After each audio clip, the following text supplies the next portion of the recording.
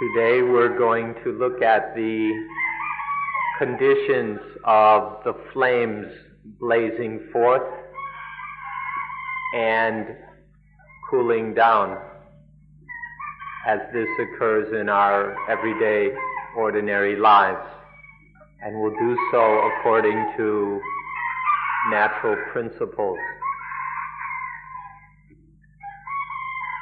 These conditions of the arising and the cooling down of these things are something that you have been studying under the name of dependent origination, or paticca samuppada.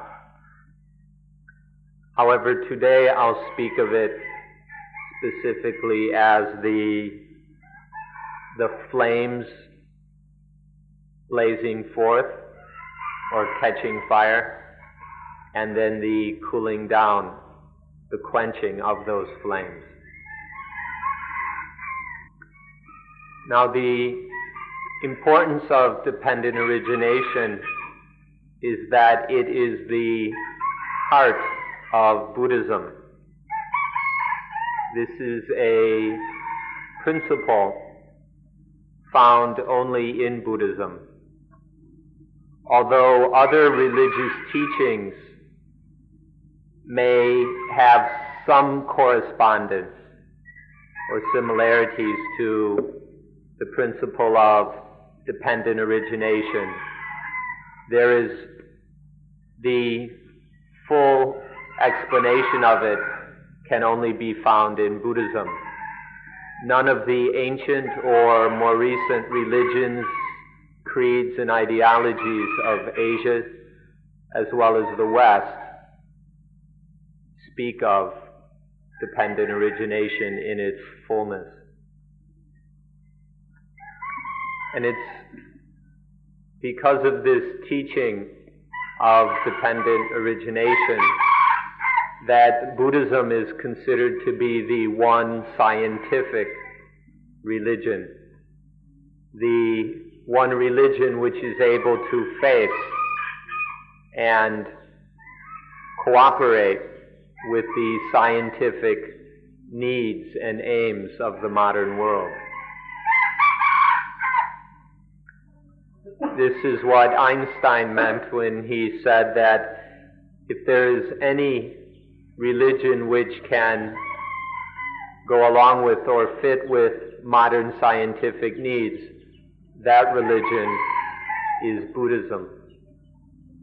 He was able to say this because Buddhism has the principle of dependent origination.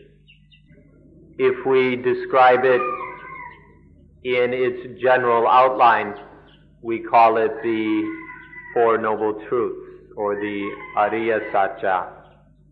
If we speak in detail, it's called dependent origination, paticca samuppada, or the law of conditionality, tappajayata. And further, this matter has the honor of being spoken of by the Buddha as whoever sees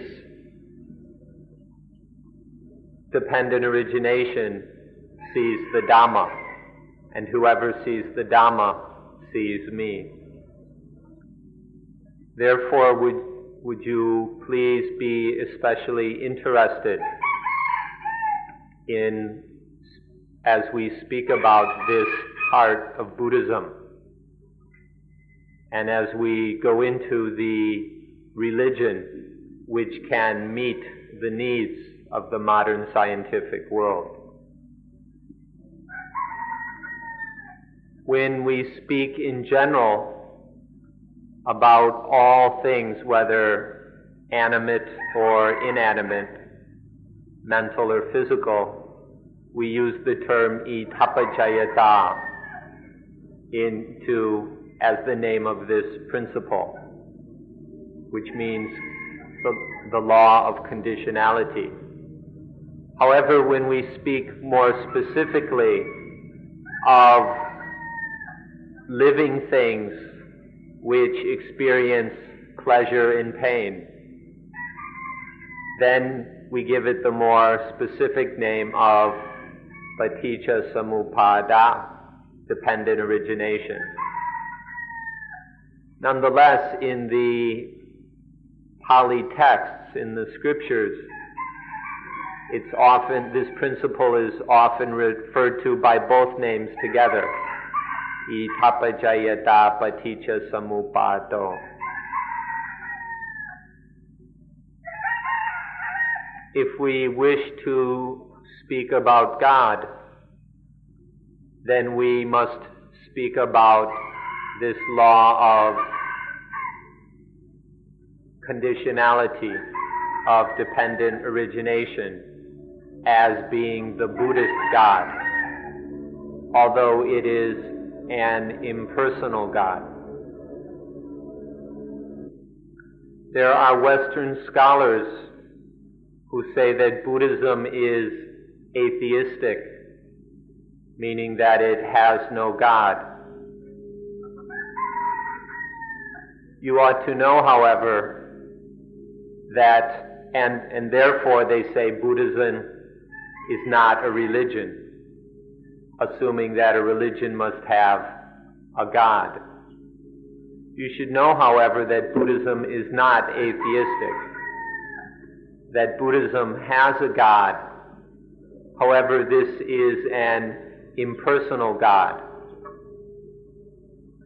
Therefore, Buddhism is worthy of the name religion, in fact, more so than any other religious tradition or teaching. Concerning this word religion, we should understand its meaning correctly. Religion comes from the root lig or leg. The Latin scholars aren't quite sure. One means to observe in the sense of practice, and the other means to bind.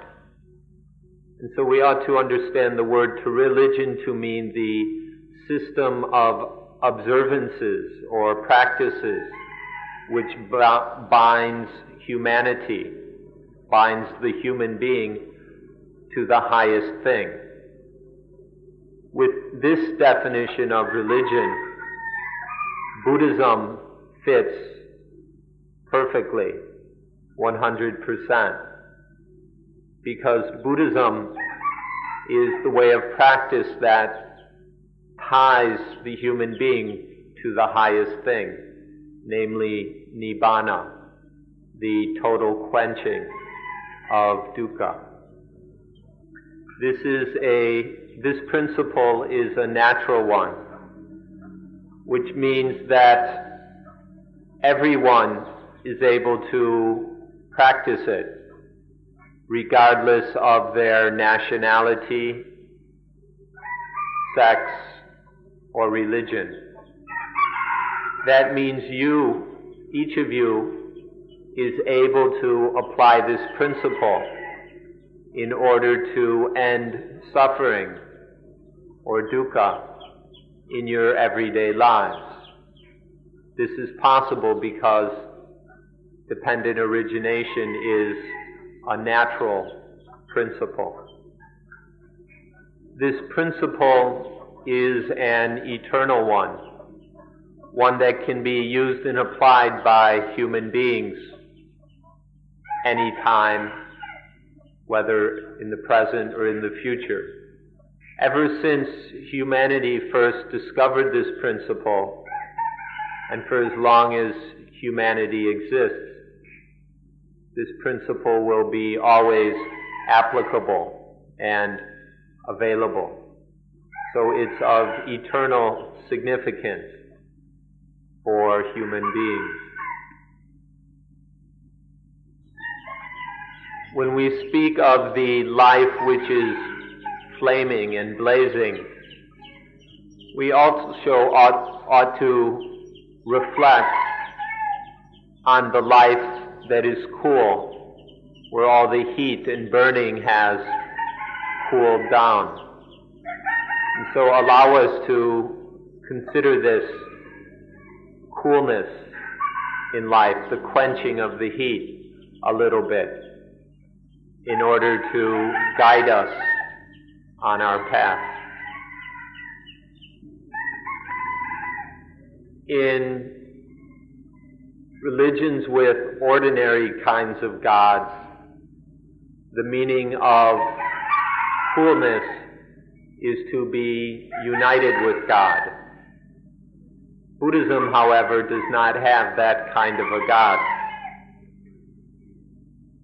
And so we speak of realizing the highest thing, which is nibbana, or in Sanskrit, nirvana.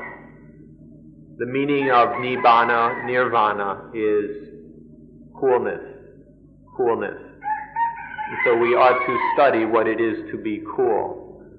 We should examine the meaning of coolness.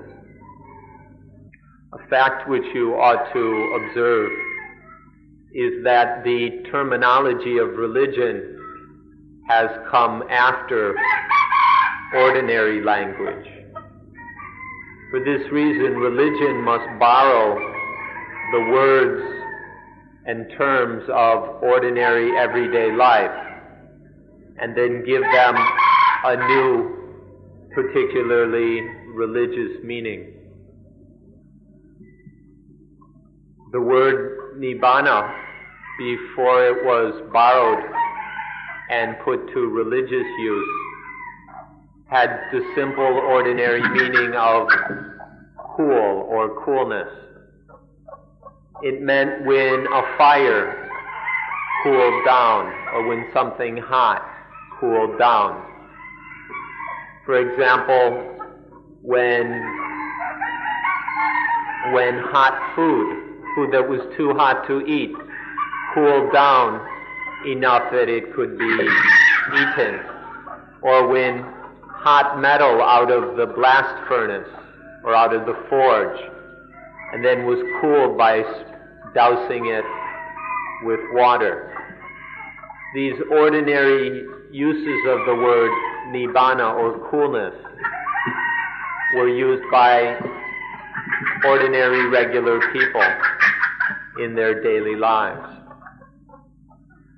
Later, the material meaning of the word was raised a bit to be applied to mental things. For example, if a lion was captured in the forest and then taken in with people and then trained and tamed until it was like a house cat. For the taming of a wild animal, the word nibbana was used. Once it became as tame as a house cat, it was said to have been cooled. And so now the word coolness has been given a mental meaning, not just material meaning. Later, human beings became more fully aware of the mind and realized that dukkha, that suffering in the mind, was the most important thing. And so they searched for coolness, for the quenching of the heat within the mind. At one stage, people thought they found this coolness in sensuality, including in sex. By satisfying sensual desires, they thought they found a coolness, and they called this nibbana. However, this was a very shaky and confused kind of coolness, and so people looked further. And then some yogis and meditators discovered what are called the jhanas.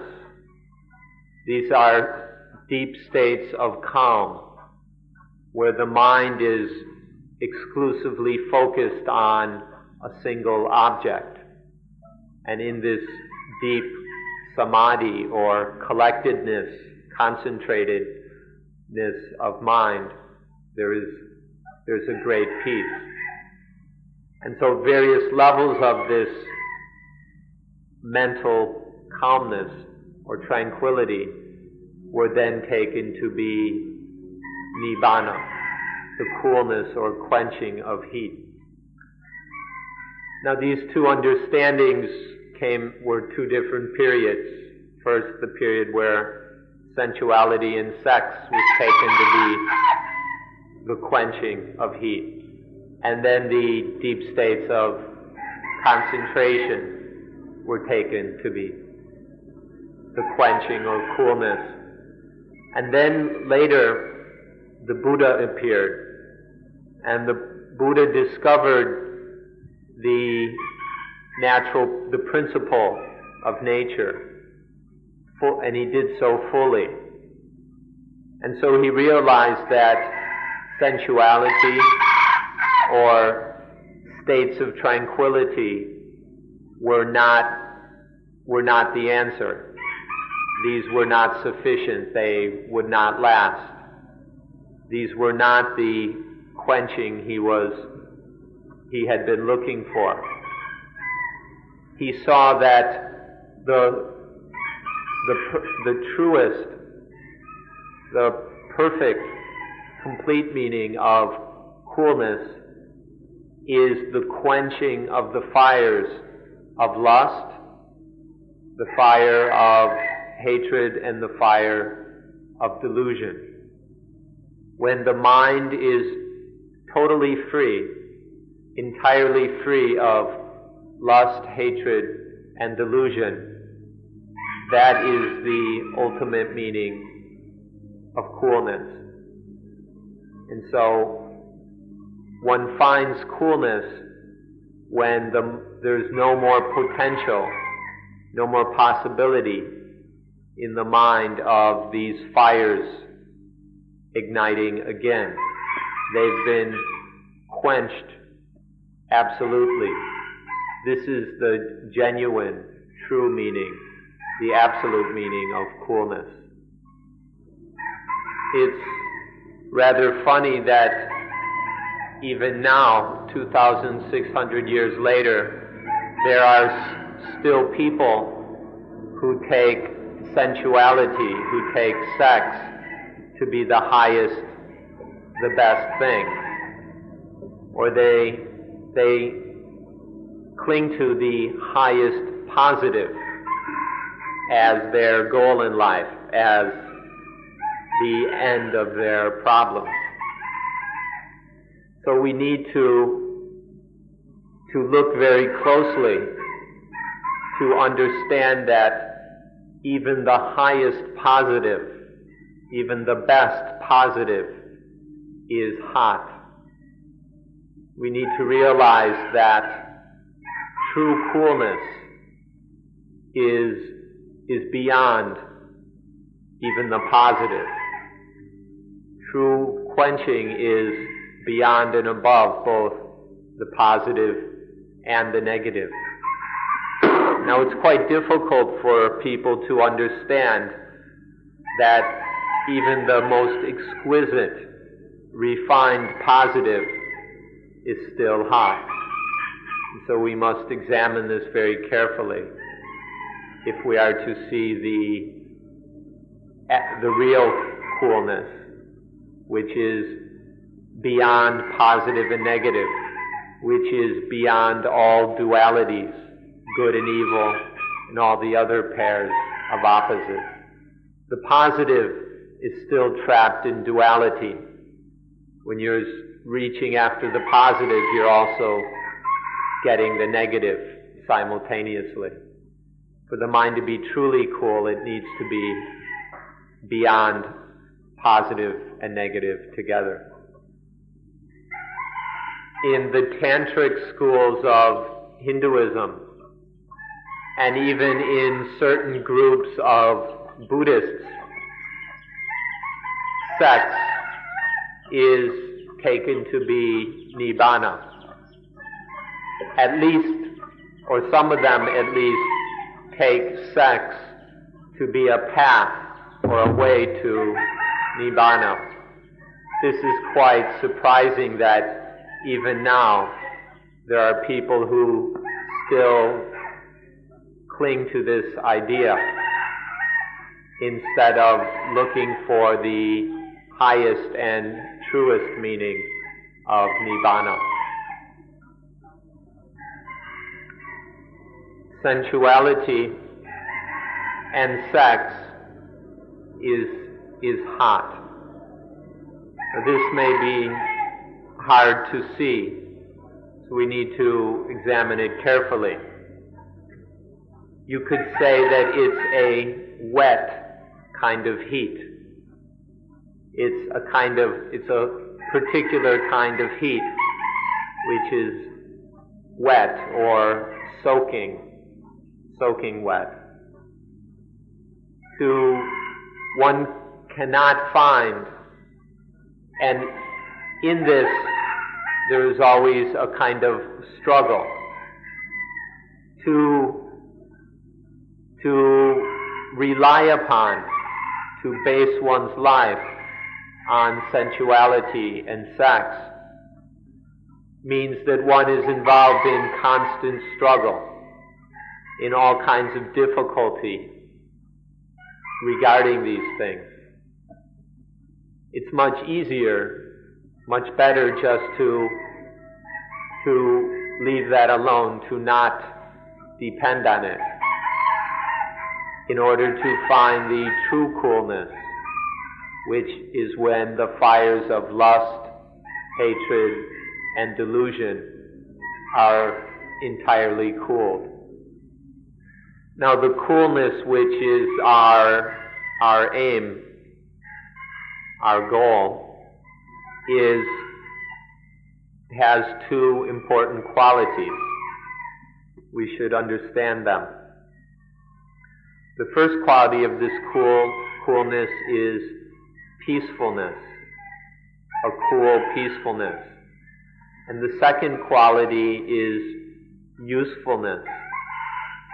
The coolness we're speaking about here is perfectly peaceful and fully useful. The peacefulness, the cool peace, which is another name for nibbana, has at least 4 aspects. There are many different aspects to this, or ways of looking at it, but 4 basic ones are: the first is calm or peace or peacefulness. The second is stability. The second one is a stability, a firmness. The third is freedom or independence. And the fourth is activeness, a readiness. These are 4 basic aspects of the cool peace: the calmness, stability, freedom, and activeness. Now some people like to speak of nibbana as happiness. In doing so, we must be very careful to understand what kind of happiness is meant. Many people will, when hearing the word happiness, assume it's the ordinary kind of happiness that they've been running around looking for all along. Most people, when they hear that nibbana is the highest happiness, think that it's just another kind of positive, getting something, getting positive or having positive. But the happiness of nibbana is a totally different kind of happiness. It has nothing to do with the positive, nothing to do with getting or having. It's the happiness when life is totally free, totally above all positive as well as all negative. So if you want to think of Nibbana in terms of happiness, please understand the kind of happiness that is meant. Don't confuse it with the ordinary happiness of worldly people. The second meaning of the Nibbana we're speaking of is usefulness. Many people misunderstand that when one realizes Nibbana, one is as still as a rock, that one doesn't move, that one doesn't do anything. This is a terrible misunderstanding. In fact, if it's real Nibbana, life becomes totally active. The thing here is that the activity is useful. There's nothing harmful or destructive about the activity anymore. Life is fully active. And there's a natural, spontaneous inclination to act in the way that is useful and beneficial. This doesn't need to be done with desire or will. It's just a spontaneous movement of life. So Nibbana is not some kind of stiffness or immovability. It's a natural movement to do what is useful. So please aim for these two meanings of Nibbana. Together, these cannot be separated. The cool peace and the usefulness. This is the proper understanding of Nibbana. This is the purpose of studying and practicing the principle of dependent origination. If we practice correctly, then one will realize this peacefulness and usefulness. To make this easy to understand, we can compare the coolness with a lack of coolness. Non-coolness means the blazing fires, the fires bursting up and burning. Non-coolness is the burning of fires. First, one burns oneself. The flames consume one's own mind. But it doesn't stop there. These flames, these fires, also burn one's husband or wife. They burn one's lover. They burn one's children. They burn one's friends and associates. They burn society.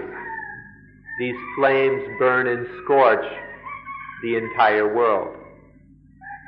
Nowadays, the whole world is being burnt in this way because modern man and woman worship the positive far too much. You can observe this, reflect on this, see this for yourself, how we don't need to give that many examples for you to see how our worship of the positive, our obsession with the positive, is burning the world. To summarize, life is genuinely cool when it isn't positive and it isn't negative. When life isn't under the power of positive and negative, then it is truly cool and at peace. When life is above, beyond the positive and negative, then there is real coolness. This is the highest, the fullest, most correct meaning of coolness. Life that is not positive and not negative. It is above and beyond the power of these things. And so now we come to the matter of dependent origination. In order to study this, please remember the things that I asked you to remember yesterday, namely the ayatanika dhammas, the ayatana, the senses, and all the things associated with the senses. There are the 6 senses, the 6 kind of sense objects. That is the inner ayatana and the outer ayatana. And there are the 6 kinds of sense consciousness or vijnana. Then the 6 kinds of contact, phassa. And finally the 6 kinds of feeling or vedana. There are these 5 sets, each set with 6 members, for a total of 30 elements. These are the ayatanika dhammas, the things associated with the senses. Please recall these in order to understand dependent origination. If we're familiar with these ayatanika dhammas, then we can study and practice dependent origination even in our daily lives, in ordinary life. Allow us to stress and repeat these again because it's very important. Okay, there are our eyes, ears, nose, tongue, body, and mind. These are the 6 senses. Then there are the forms, sounds, odors, flavors, touches, and mental objects, which are the sense objects which stimulate the 6 senses. And then there are these 6 kinds of consciousness, eye consciousness, ear consciousness, and so on, which arise when a sense object stimulates one of its corresponding sense. For example, a sound stimulates the ear, then ear consciousness arises. Then there is contact, phassa. When these 3 things meet, when the sense object, and sense consciousness function together, that is called contact. And then finally feeling, the 6 kinds of feeling that arise dependent on the 6 kinds of contact. These are very important if we are to understand life with any accuracy and truth.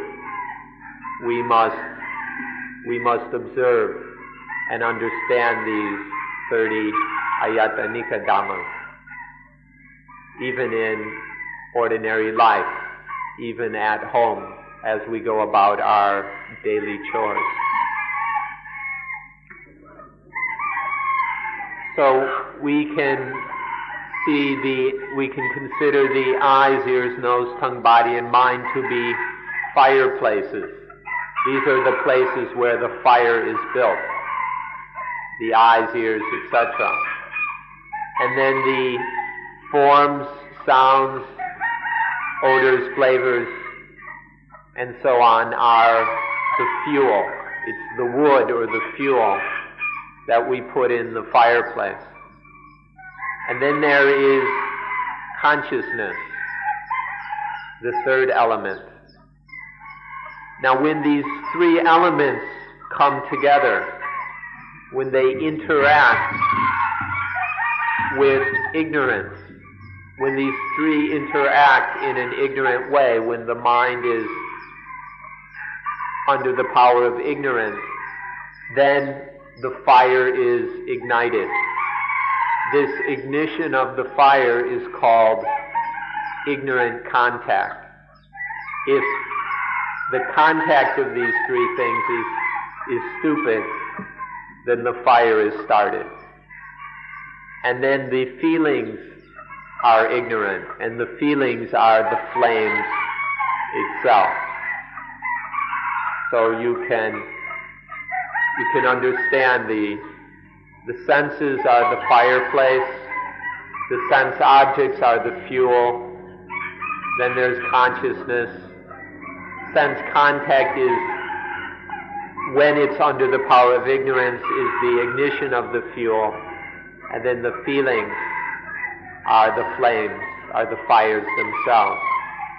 This is happening over and over again every day. In our normal existence, these fires are being lit over and over again. But it's something too mental, too spiritual for us to pay attention.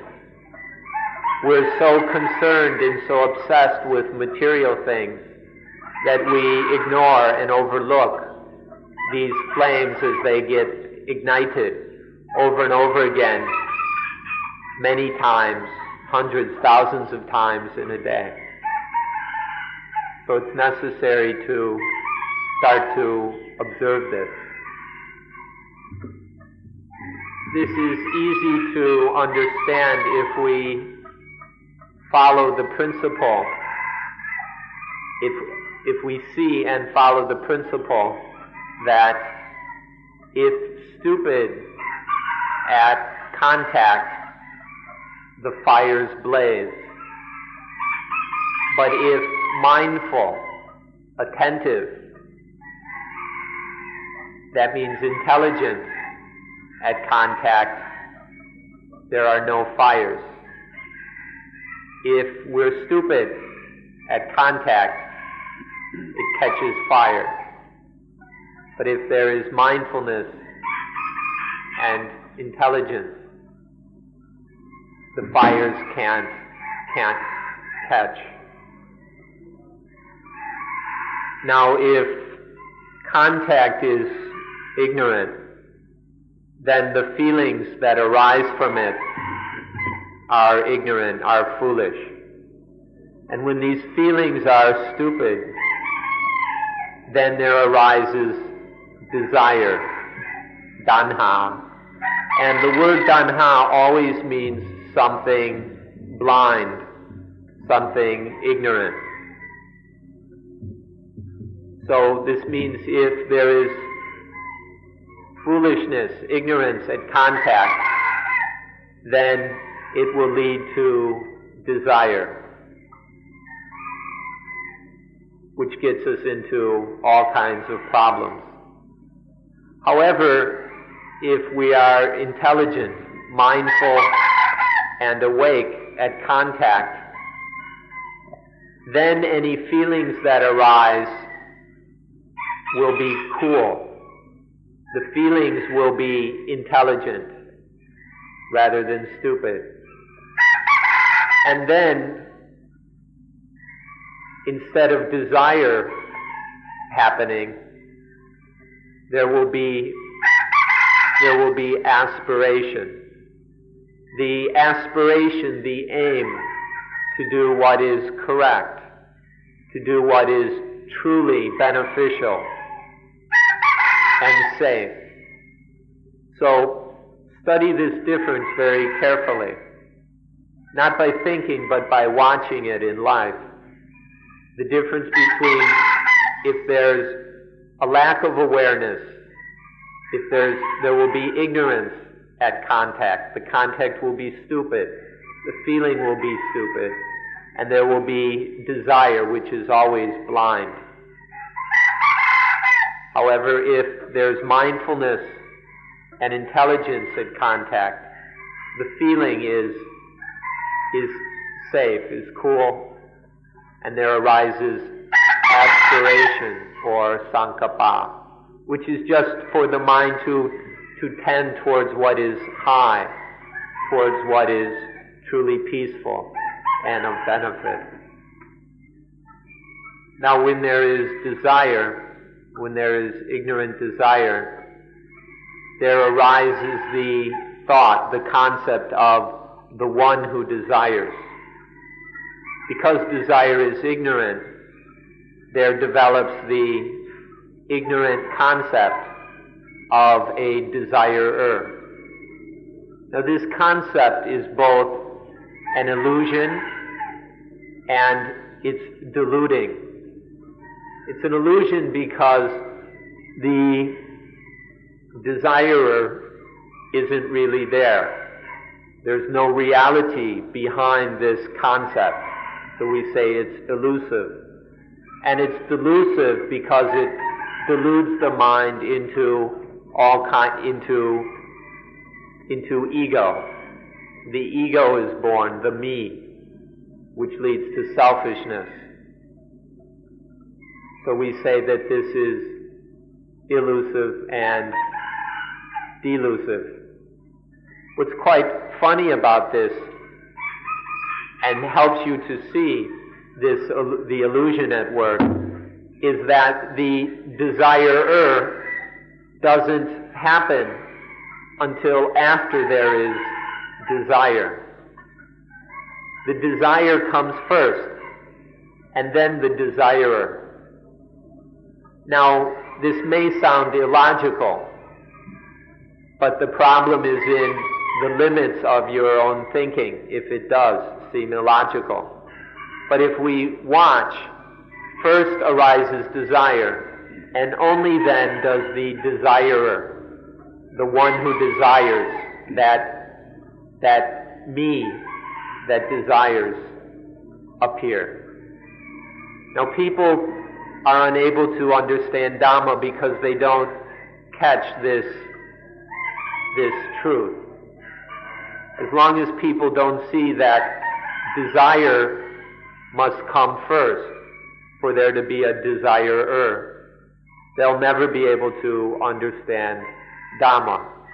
Not seeing this, one continues to take the desirer to be real, to be an actual self, to truly be me. And as long as we're clinging to things as me, as mine, then we are not understanding Dhamma. But once we realize that the desire comes first and only then the desirer, no matter how illogical this may sound, once we see it, the Dhamma becomes clear. So we ask all of you to get together with your friends and discuss how desire comes first, and only then is the desirer born. If you want to make your conversations truly beneficial, instead of merely wasting time, this is the thing to discuss with your friends, wherever you may be, in order to help each other to see this important truth, that the desirer is born from desire. When there is ignorant desire, then there arises the illusion, the elusive concept of self. Now this self is just a ghost. It's just a ghost that tricks us. It's a kind of hallucination. But because we fall for the trick, then we take, the self is born, and then we take all kinds of everything else to be mine. Once there is self, everything else is taken to be of self or belonging to self. This is the most important thing there is to study. This is the most important subject of discussion. So we encourage you to go into this deeply enough to see it's the fact that the desirer is born out of desire. The self doesn't exist. This fact that the self is an illusion, that it doesn't really exist, is called in Buddhism not self, the truth of not self, or anatta. In Thai, there's a word which isn't so easy to translate that describes the self very well. It's a kind of spirit or ghost which isn't real, but nonetheless deceives us. So you can call it a tricky ghost, or you can just call it a hallucination. Some kind of ghost that we think we see, but isn't really there. So the self is like this. Once this hallucination occurs, then it's followed by the further delusion of things belonging to it. Once the self is born, it grabs onto all kinds of things as being mine.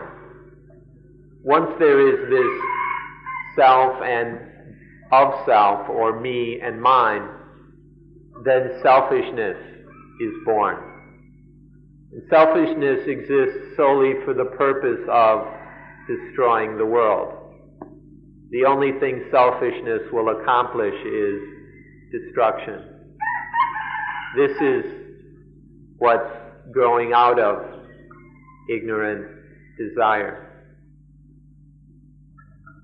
As for how selfishness will destroy the world, we really don't need to explain this. There are so many examples all over the place that you can easily find them for yourself. You can see by looking around how selfishness is increasing the amount of war, the amount of environmental destruction, the amount of corruption, the dishonesty among politicians, and on and on and on. So you can see this quite easily for yourself, how selfishness is going to destroy the world. And please reflect on the meaning of when we use the word hallucination. This ghost, it's an hallucination, meaning it tricks us, it deceives us. It deceives us into clinging to things as being mine, and then this hallucination tricks us into selfishness. And once we are selfish, we participate, we contribute to the destruction of the world. This explanation doesn't yet fully capture the meaning of the Thai word pi-log. Pi is a spirit or a kind of ghost that is a very common word in Thai, and many people believe in and claim to see these things, these spirits or ghosts. Log means to trick, to deceive. And there's always it's not a playful trickery, it's a nasty, evil, harmful kind of trickery. And so this is what we mean, I'm trying to translate as this hallucination or this deceptive, deceitful ghost. To understand it, you should realize whenever this deceitful ghost appears, then the flames ignite instantaneously. Wherever the flames are, there is this deceitful ghost. Okay, we'll go back to the beginning and take it step by step. When there is stimulation amongst the senses, between sense organ and sense object, then this is the fireplace is loaded with fuel. It's already. Once there is ignorant contact and then ignorant feeling, the fire has been started and is being stoked. Once there is tanha, desire, the fire is blazing. Once the fire leads to attachment, upadana, becoming, bhava, and then ego birth, jati, then the fire is burning. It's burning and consuming. Let's stop a minute and take a closer look at the word jati, or birth, because there's a secret here which can be easily misunderstood. The physical birth, the material meaning of the word birth, means the physical birth of a child from its mother. But the spiritual meaning of this word birth is the birth in the mind of the ignorant concept of me, of ego. So there's two kinds of birth. There's the physical material birth, and then there's this birth in the mind of me, of ego. Both kinds can be called jati. And then we come to the word rebirth. For the materialists who have a self or believe in some kind of self or soul, rebirth is that there is a self in the living creature, in the human being. And then when the person dies, this self goes and enters the womb of some woman. And then that self is born, and then eventually that person dies, and the self goes and enters another physical womb, and then there's another physical birth, and then another physical death. This is the materialistic understanding of rebirth for those people who still believe in self, cling to the idea of self. There's a physical kind of rebirth. Buddhism does not teach that kind of rebirth or reincarnation. In Buddhism, there is no place for this kind of idea of a rebirth of this kind series of physical births, or which are just a bunch of reincarnations. In Buddhism, the meaning of rebirth is that the ego is born, another ego or me is born in the mind. Every time that, due to ignorance, this process of dependent origination occurs, beginning with the senses, and then the fire gets started, and then ego is born. Every time that happens, there is a rebirth of the me, of ego. If there are 100 of these dependent originations in a day, then there are 100 rebirths in a day. So this is the meaning of rebirth in Buddhism. Unfortunately, many Western scholars, the people who write the books that most foreigners read, have totally confused things. They've taken Hindu reincarnation and mixed it up with Buddhism, and then they've taken the Buddhist rebirth and mixed it up with Hinduism. Many Western scholars very carelessly jumble together Hindu and Buddhist teachings, and so it's very confusing for people. But the idea of physical rebirths from life to life to life has no place in Buddhism. The proper teaching in Buddhism is the rebirth of ego, which can happen many times in one day. Now let's go back to what it's like to be burnt by these fires. Whenever the deceitful ghost appears, then we get burnt in these fires. Now what this fires here means dukkha. Whenever there's this deceitful ghost of self, of me, then there is a kind of suffering. There is a need to endure. There is a torment in the mind. This can take many kinds, many different forms. For example, when there is self, when this deceitful ghost appears, then there may be thoughts of death. And then death is frightening. It's a heavy, difficult experience. Or thoughts of illness. Thoughts of getting old. If there is ego, and one has then any thoughts or concepts about illness, old age, and death, is very peaceful or very painful.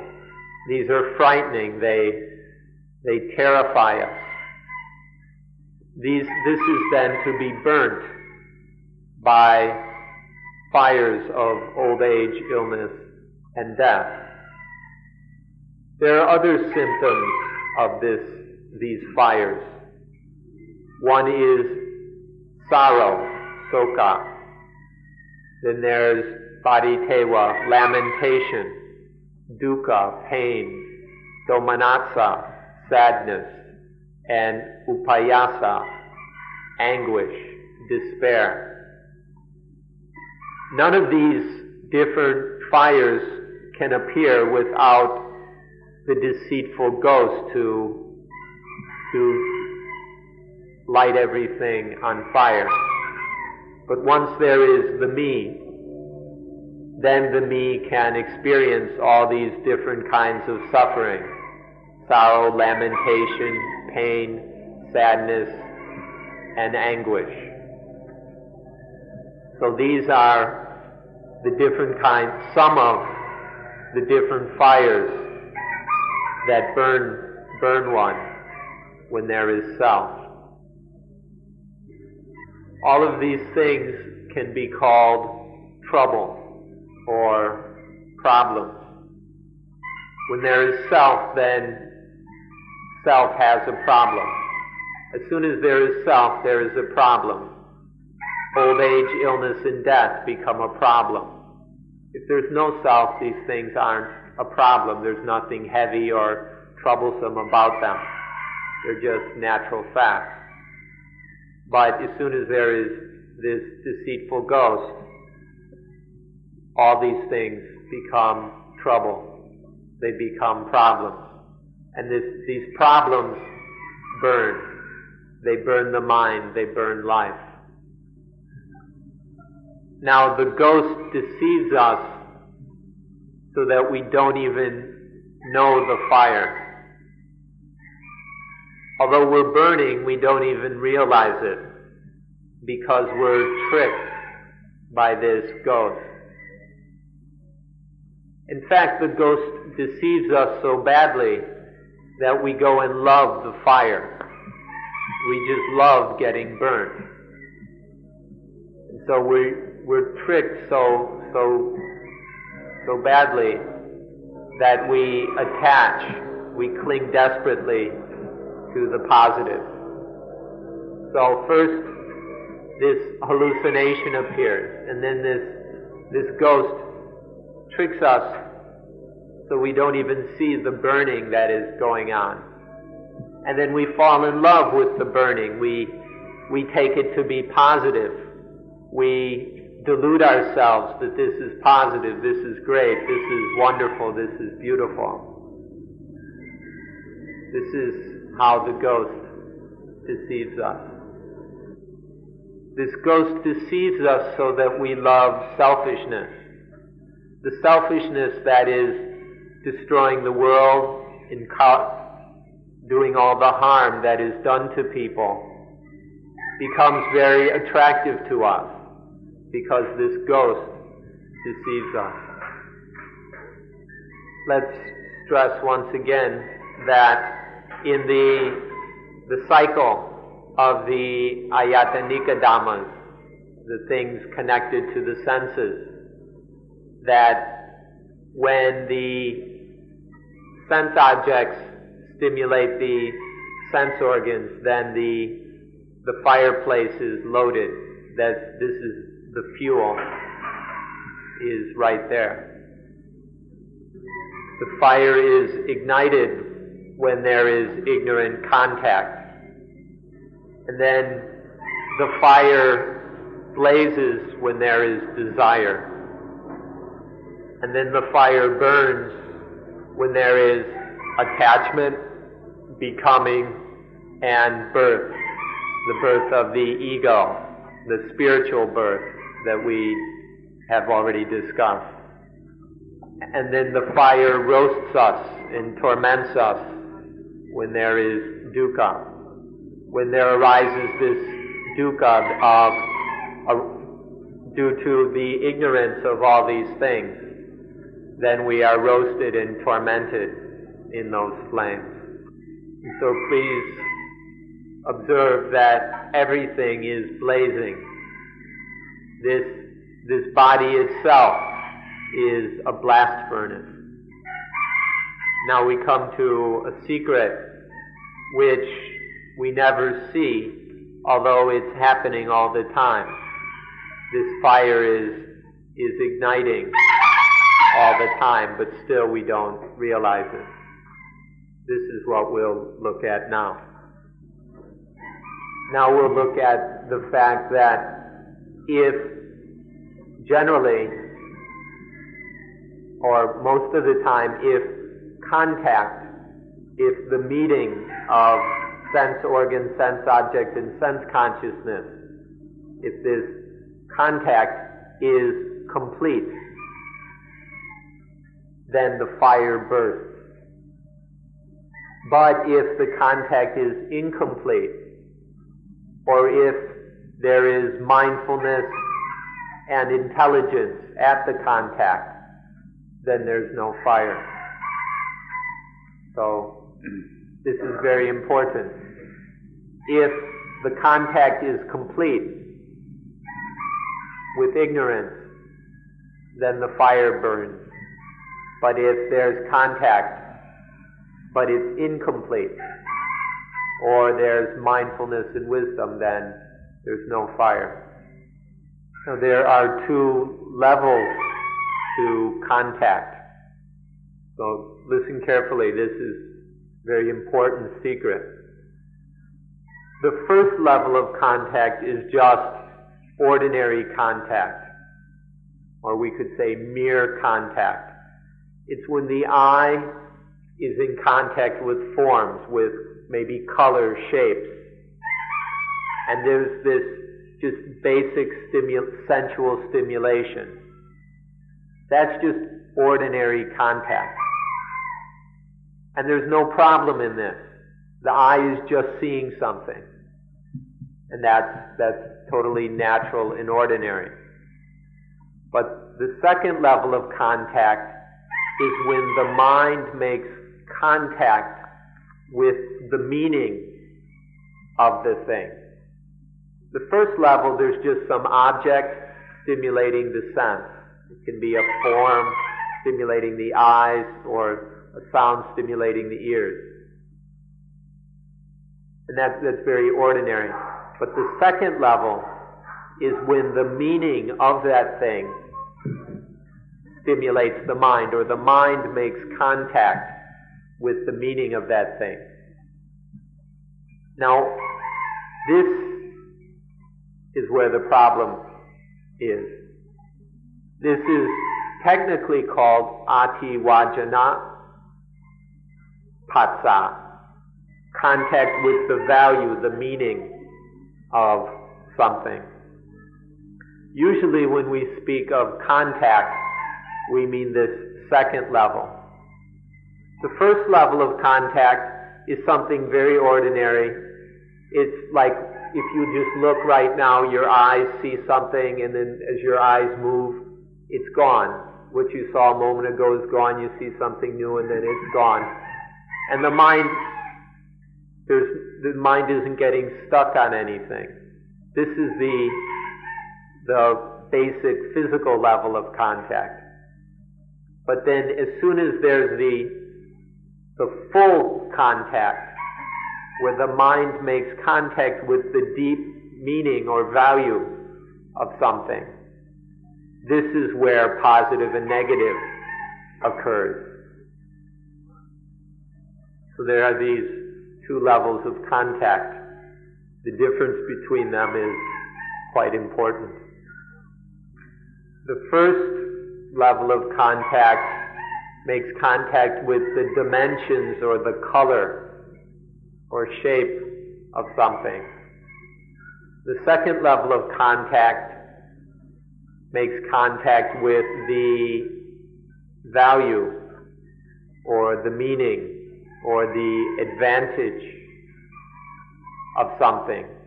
Be very careful of this second level of contact. This is where the fire starts. The first contact just contacts the skin of the thing. But the second contact makes contact with the meat of it, with its meaning, its value. Be careful of the second kind of contact. It's the kind that will burn you. It's the same with sounds. When the ear, the first level of contact is when the ear makes contact with sounds or with sound waves. And the second level is when the mind makes contact with the meaning of that sound. It's the second level of contact, whether with the contact with the meaning of forms, sounds, odors, tastes, touches, and mental experiences. This is where the fire starts. If we aren't foolish at contact, if we are aware at contact, then the fire doesn't start. No flames burst forth. But if we're careless, if we're foolish at contact, then the fire gets started. And all our problems happen. When there's awareness and wisdom, then the flow of dependent origination stops. And so the fires don't occur. So would you all make contact with the world? Would you all relate to the world with mindfulness and wisdom, so that the flow, the stream of dependent origination will stop right there at the contact which remains cool and intelligent? If you experience the world in this way, then none of the fires will burst forth. Nothing will get burned. Now, our lives are constantly in contact with sounds, forms, odors, tastes, touches, and all kinds of mental objects. This constant stream of sense objects is passing through life. Life is constantly in contact with all this. But with mindfulness and wisdom, we can stop each contact right there to be just ordinary contact. Not to stop the flow, the stream of dependent origination. And then the fires are cooled. The fires aren't even started or ignited. And then our life is free of dukkha. Life is cool.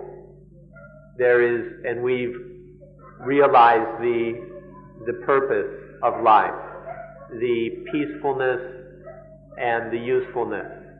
This is discovered right there at contact by being mindful and wise in experiencing the world. Then everything is cool, life is peaceful and useful. And that wraps things up.